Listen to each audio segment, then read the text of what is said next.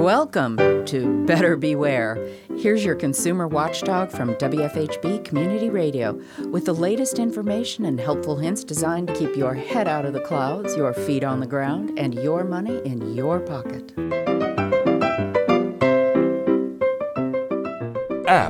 Applications are programs you can install on your smartphone.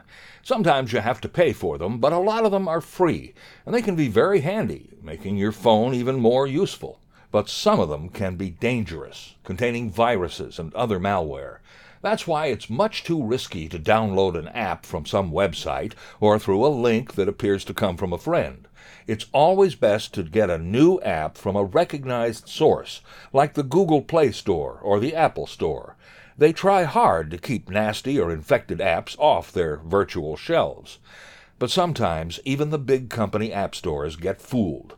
Just recently, the Google Play Store discovered and removed 25 apps that were stealing users' Facebook credentials and sending them to scammers, who could then break into the Facebook account, find out all about the user, and use the account to send out fake messages to all the people it connected with.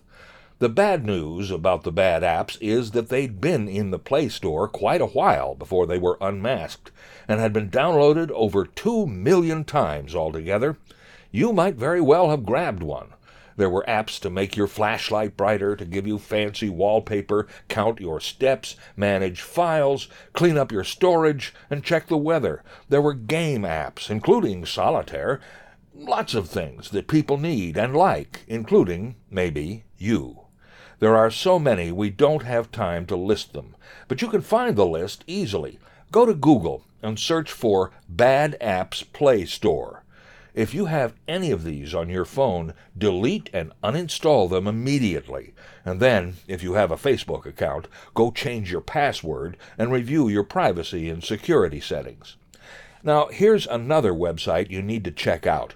Go to ftc.gov and search for coronavirus scams. That's www.ftc.gov. And the page, called Coronavirus Advice for Consumers, is a very good resource to keep handy. Bookmark it, because it has a comprehensive list, continually updated, of the kinds of scams going around riffing off the COVID-19 pandemic. You probably know to ignore all robocalls, but suppose a live person calls and says they're tracing the contacts of someone who's tested positive. If they're legit, they want health information. If they even mention money or want any personal information, hang up. Anyone calling about treatments, vaccinations, or home test kits is a swindler, depend on it. There are work-at-home scams, rip-off artists who want your stimulus check, or want your bank account number they claim to send it to you. Loads of angles. Once again, that's ftc.gov, and a quick search for coronavirus scams brings it right up. Stay safe from the virus and the fraudsters. I'm Richard Fish for WFHB News and Public Affairs. Better Beware comes to you from WFHB Bloomington, Indiana. Find all our episodes at wfhb.org. If you can help put the kibosh on a con, email beware@wfhb.org. Remember, swindlers never give a sucker an even break.